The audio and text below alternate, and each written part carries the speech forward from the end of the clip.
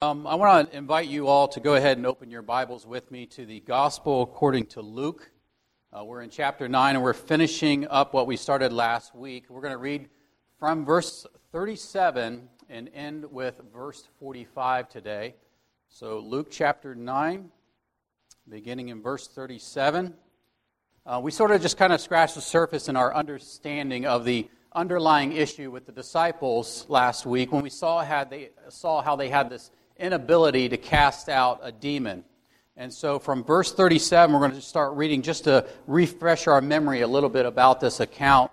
And we may be looking at Matthew and Mark's account. You might keep your ribbon marker if you have one of those handy, because Luke's description is by far the most brief of the three accounts of the Synoptic Gospels. Matthew's description of these events comprise of 13 verses. Mark's is the longest by far, comprising of 19 verses, where Luke relays this information to us in just 9 verses. So if you have your markers or a finger or paper, well, you might want to keep it handy to flip back and forth. But when we left off last week, we began to talk a little bit about the word faith and the disciples' lack of it, when they cast out the demon. So we're going to pick up from there this morning. So let's read our text just to refamiliarize ourselves with it, starting in verse 37 of Luke chapter 9, and see what God's Word has to say to us today. I want to invite you, if you're able to do so, stand with me for the reading of God's Word. Luke chapter 9, starting in verse 37. God's Word says this: On the next day, when they came down from the mountain, a large crowd met him. And a man from the crowd shouted, saying, Teacher, I beg you to look at my son, for he is my only boy. And a spirit seizes him, and he suddenly screams, and it throws him into a convulsion with foaming at the mouth. And only with difficulty does it leave him, mauling him as it leaves. I begged your disciples to cast it out, and they could not. Verse 41 says, And Jesus answered and said, You unbelieving and perverted generation, how long shall I be with you and put up with you? Bring your son here. And while he was still approaching, the demon slammed him to the ground and threw him into a convulsion. But Jesus rebuked the unclean spirit and healed the boy and gave him back to his father. And they were all amazed at the greatness of God. But while everyone was marveling at all that he was doing, he said to his disciples, Let these words sink into your ears, for the Son of Man is going to be delivered into the hands of men. But they did not understand this statement, and it was concealed from them so that they would not perceive it. And they were afraid to ask him about this statement. Let's pray. Father, we thank you for your word. We thank you that we can look back at recorded history to see everything that you taught and you said in partiality, Lord. If we recorded everything that you said and did, the entire libraries of the world would not be able to contain it. But you have given us enough through your word that we might know you and learn about you and grow in you. It is sufficient and it is sustaining to our souls. So, Lord, help us to cast aside the things of this world that so easily ensnare our minds, and help us to focus this time on you and your word. We thank you for it. It's in Jesus' name we pray. Amen. You may be seated. Well, as I mentioned last week, we began to look at this stark contrast from this mountaintop transfiguration of Jesus Christ and how he gave Peter, John, and James, he gave them a little glimpse of his majestic glory and how he displayed himself in a gleaming, bright, holy array, to the gloomy, dark, sad situation that loomed on the plain below. And we've said that we've started to see this kind of ebb and flow, this progression and regression on the part of the disciples. One moment they seem to understand, and the next moment it's misunderstanding. On another moment, they seem to be faithful, and then in the next moment, they seem to be faltering. And so as Jesus, Peter, John, and James come down from the mountain into the plain below, they come to a chaotic scene. And we noted that you could almost picture a similarity seen in Exodus 32 when Moses descended Mount Sinai after receiving the law. He comes down, there's just chaos and upheaval going on. It's pandemonium. The scribes are down there and they're arguing with the disciples. The crowds are rushing and running up to Jesus. And then to make it all worse, we saw how there was this sad, desperate father there who was bringing his demon-possessed son to be healed by the disciples. And the picture of this son we saw was absolutely pathetic. It was reminiscent of the Gerasene demoniac who lived amongst the tombs, right? And he frequently broke his chains back in chapter 8. This boy, he foams at the mouth, he grinds his teeth, and sometimes he even throws himself into fire or he'll run into the water. He's covered in scars. He can't hear. He can't speak. And it says in verse 39 of our text that when the Spirit leaves the boy, it mauls him. Or the literal translation of that is, it absolutely crushes him. So it's really a sad, pathetic situation.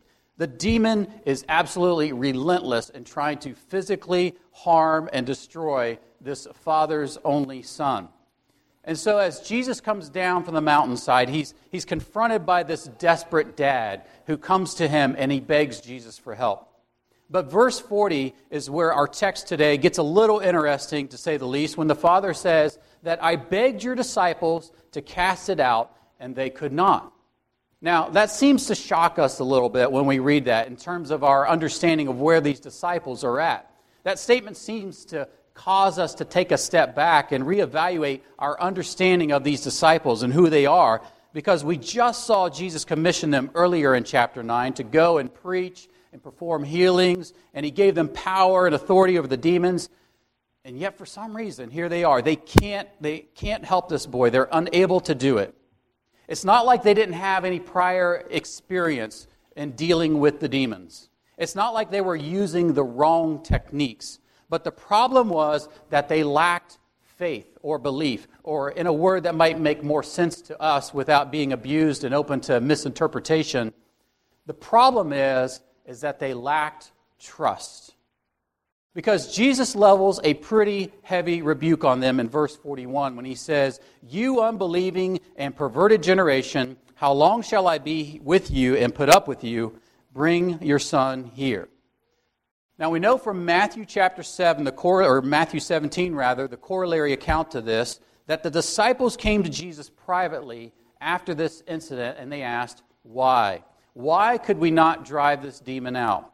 And he responds to them and he says, because of the littleness of your faith. Now this is kind of where we left off last week in order to try to understand the basics of faith, because this is absolutely where the rubber meets the road. We need to make sure that we here in the 21st century understand exactly what Jesus was talking about when he tells them that it was because of the littleness of their faith. Because within Christendom, there is a whole lot of misunderstanding as to what it means to be a person of faith in Christ. If you've been a Christian for some time, or you've had some sort of illness come about, or maybe you've had a loved one who got ill to the point of death, you probably had someone come up to you and tell you that you just need to have faith, right? That is, that if you just use your spiritual muscles of faith and you just work them in the right way, that sickness will go away or your loved one will be healed. We've had it with our daughters, you know. And what they're saying to you is basically that you don't have to be sick, you don't have to be miserable. That suffering that you're experiencing is only because it is only going to be exasperated and prolonged because you don't have enough faith to make it go away. This is the popular mantra on TBN. And coincidentally, the people that perpetuate this set of false beliefs are called faith healers, right? But in reality, these people are just like Johann Tetzel that we talked about when he went to Germany. And you remember his little saying, every coin in the coffer that rings, a soul from Purgatory Springs, right? Give me a little cash, I'm going to get your loved one out of purgatory, right? TBN, they do the same thing. They tell you, you sow your seed of faith money, and you pray this prayer in faith, and God's going to bless you with money, God's going to heal you, God's going to take away your enemies and all your ailments and all of that, but you have to activate it by faith. They're no different. Perhaps you've had another time when you've been discussing faith is when you may have been in a debate with somebody on the internet or in a conversation or what have you. And they say, well, you know what? You have faith, but I have science, right? In other words, when someone's saying something like that, what they're really saying to you is that your faith is grounded in irrationality. You're believing in something despite all the facts of science. You have nothing concrete upon which to base your faith in Christ. You shouldn't believe in that great, big, angry sky god thing, right? You should just believe in science. Science is what you can trust in, and science is what you can believe in. But here's the facts, folks. Science can't prove the Big Bang, which is really the atheist version of the virgin birth. Science can't prove evolution. Science deals specifically with what can be tested, observed, and reproduced by experimentation. The origin of life on this planet is never going to be demonstrated or reproduced in a laboratory, no matter how much protein you have and amino acids and time and electricity and all those things that they tell you we've got to have to get life to come about. And you know what they do? They say this is a little rabbit trail. Abiogenesis, right? Life comes from non-life. They say, well, okay, we know that that's not true, so where did life begin on Earth? You know what some scientists are now starting to say? Some atheists are still now trying to say? It was transported by space aliens to Earth, and that's how it got started, right? Science will never, ever give you any true knowledge as to our origins or how we got here. It's all a matter of speculation. So for the naturalist or the atheist, believing in the Big Bang and evolution is a leap of faith for them. That's blind acceptance of something they can't prove. That's blind faith. But what is biblical faith? What is the faith that the Bible talks about? What in the world is Jesus talking about with his disciples here when he rebuked them about their little faith? Well, in its most simplistic form, faith is the confidence in what God has said simply because he said it. Biblical faith is believing in a God who is and believing what he has said because the Bible declares it to be true. That's why here at this church we want to have a high view of Scripture, not because we worship the Bible. The Bible is not the object of our faith, but because we worship God as he has revealed himself to us through his word. Jesus is the object of our faith. Scripture is the conduit, if you will. But the Reformers have broken down faith into three major components, and I'm going to give you two of them in Latin, because Latin was the language of scholasticism in the church from about 80 to 50 all the way up until about the 18th century. But the Reformers said that faith was composed of three elements. The first one is notitia. Notitia, that's Notitia. Notitia. And notitia is simply knowledge or the content. It's the intellectual understanding of Jesus' life, death, and resurrection. You could say it's the information. Wayne Grudem breaks this down into layman's terms for us when he says that this is simply a knowledge of the facts of the gospel. You may have heard some people say that it doesn't matter what you believe in as long as you're sincere, right? But that's not what the Bible teaches. The Bible doesn't teach that you can believe in Baal. The Bible doesn't teach that you can believe in Santa Claus. The Bible doesn't tell us that you can believe in whatever you want, because it tells us that we are to believe in the Lord Jesus Christ. And so it's, first of all, important for you to know two things about this knowledge, or this notitia. And that is, number one, our faith is not a contentless faith. Your faith is not based on some blind ignorance, and that as you continue walking in your Christian life, that you become more and more ignorant of the truths of God. But your Christian life should be one of increasing in greater and greater depths of your understanding of who God is and what he has done. You're not to be staying on the bottle and drinking formula and having your diapers changed for you all the time as you read Scripture. You should be able to handle the meat of God's truth as they are revealed in Scripture. You don't just throw your bucket down into the well of the knowledge of God and you take this little sip of water to sustain you for the rest of your life. But you send that bucket down to that well again and again and again to quench the continual thirst of your soul. That's what 2 Peter 3:18 exhorts us, that we are to grow in both grace and what? Knowledge, right? We're supposed to grow in the grace and knowledge of the Lord Jesus Christ. There should be this forward progression or this increase in your knowledge of who Jesus Christ is. And knowledge isn't so that you can be the smartest guy in the room. Knowledge isn't meant for you to puff up yourself, but knowledge is meant for you, for your encouragement of the saints and the building up of the body of Christ. The second thing that you need to know about knowledge, or notitia, is that knowledge alone will not save you.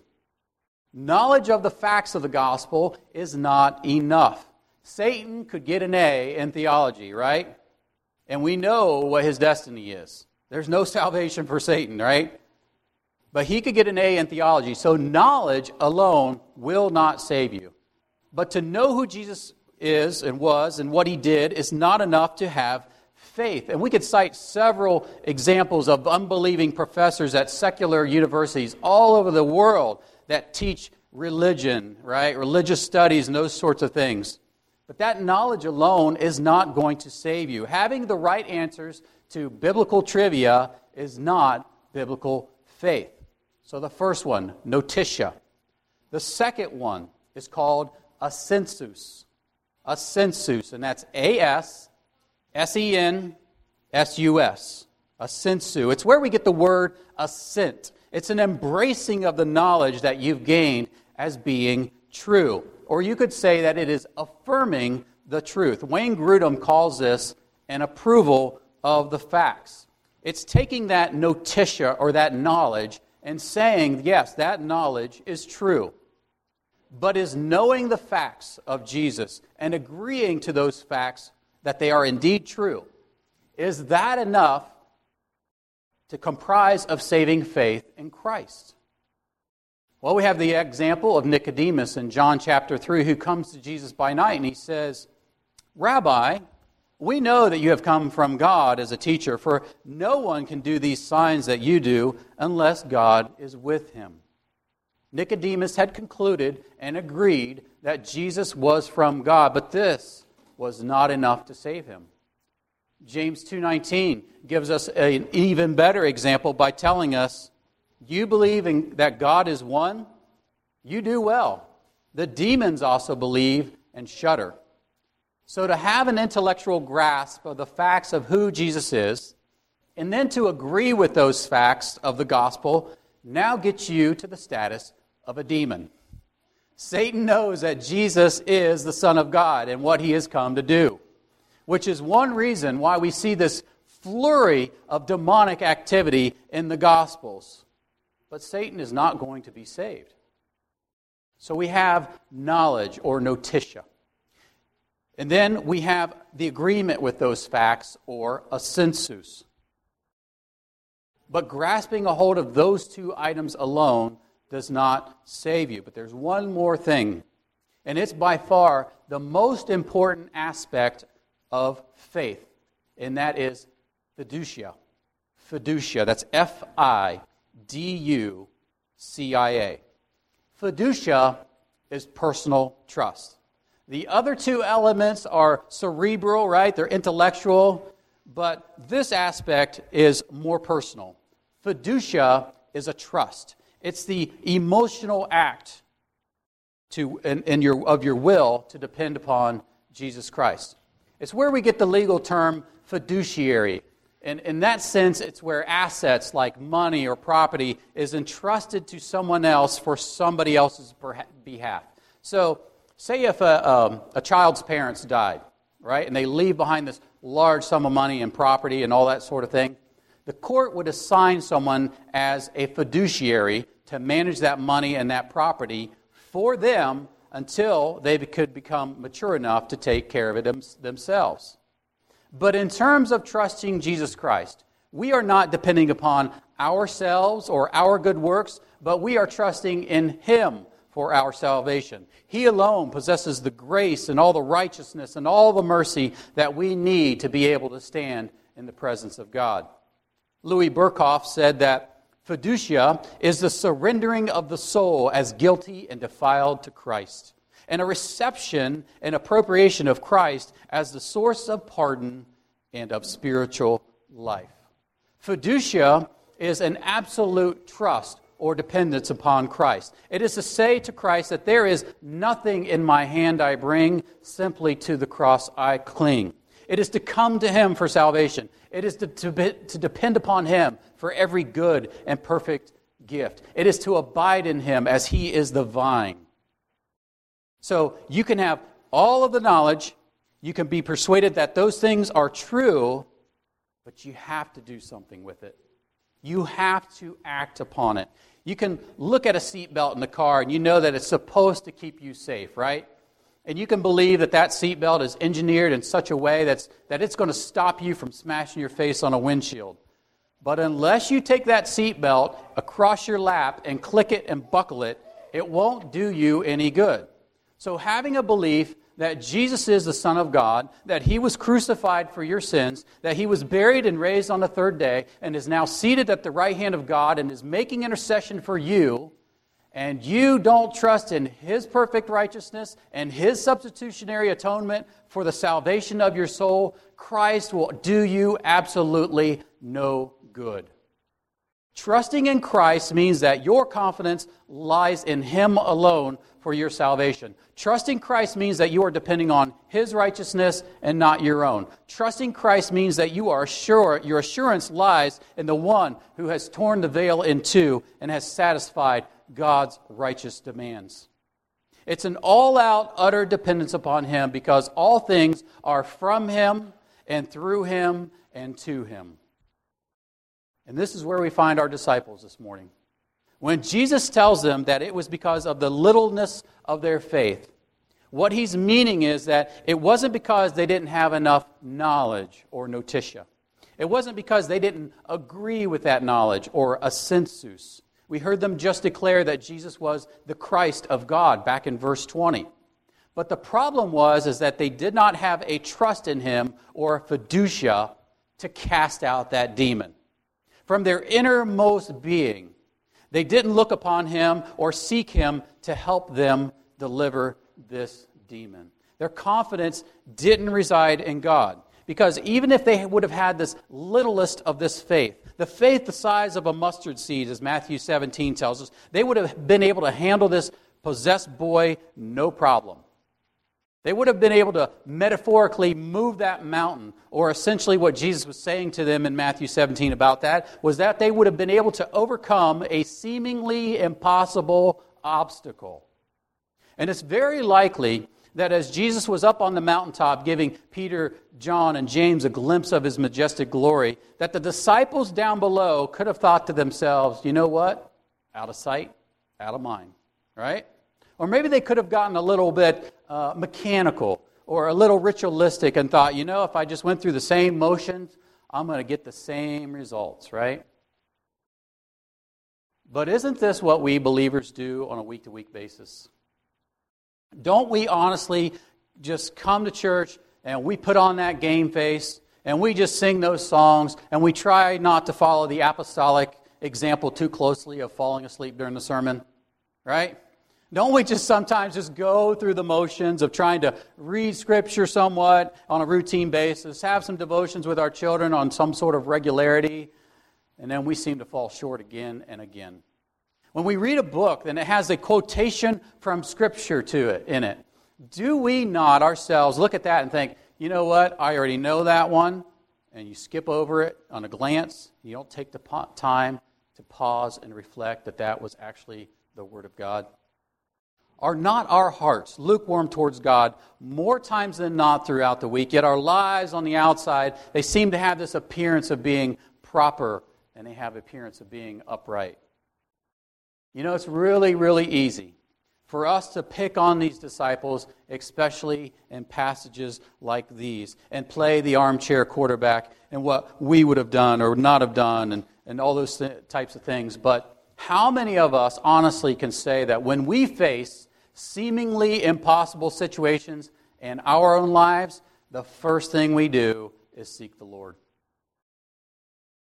How many of us in this room can honestly say that when we're confronted with difficulties or trials or hardships, the first thing we do is we pray for the Lord's wisdom, mercies, and grace? I suspect that all of us are much more like these disciples than we would actually care to admit.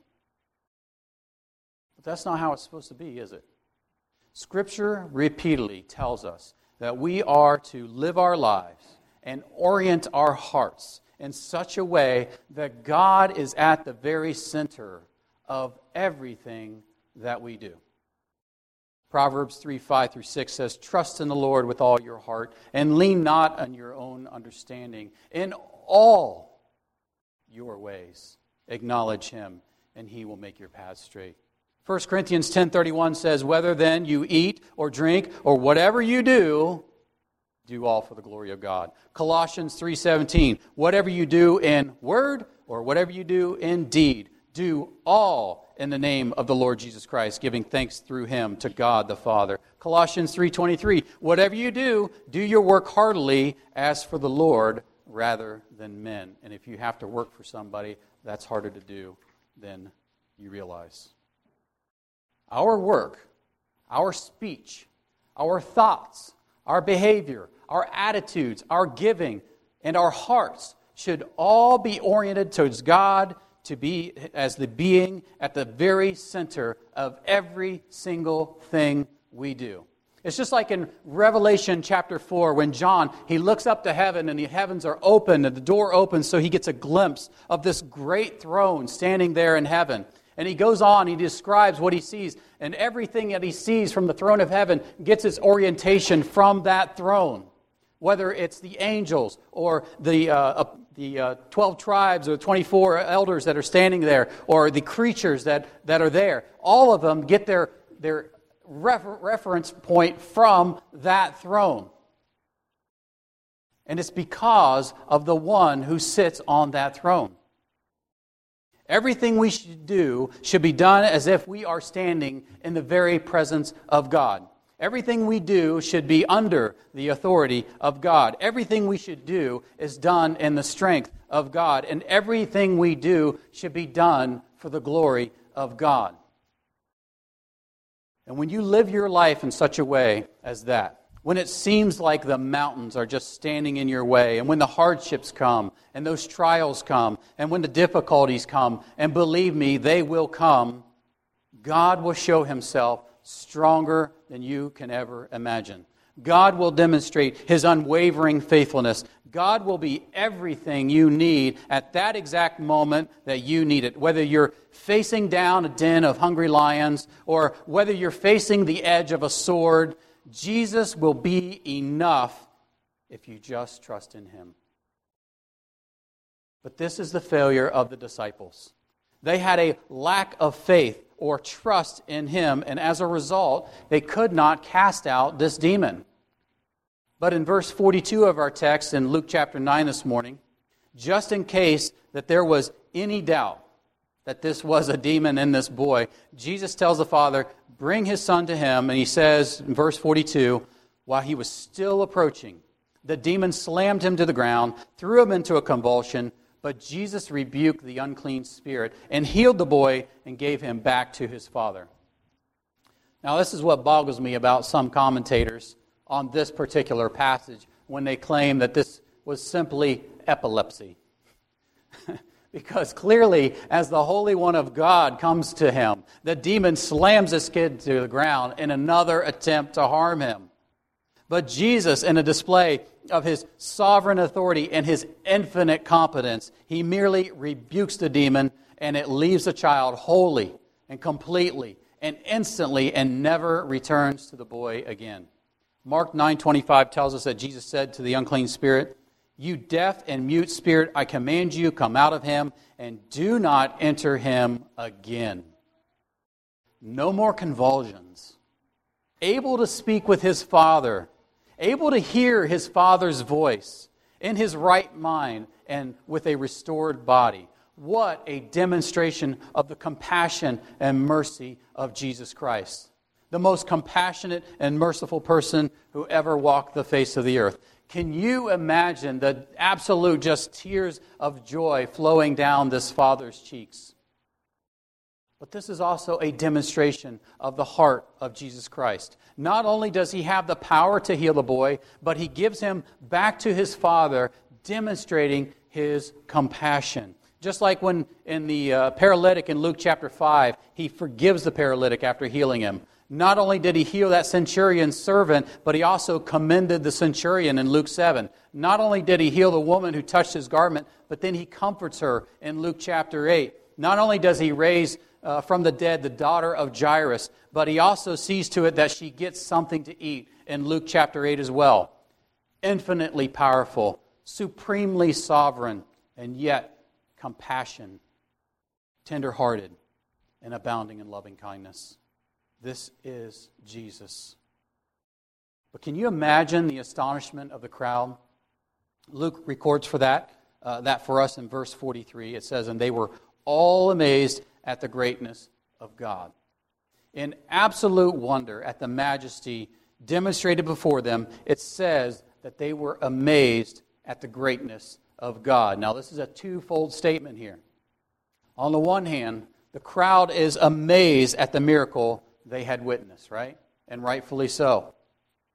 But on the other hand, it doesn't say that they were acknowledging Jesus as Messiah, sent from God.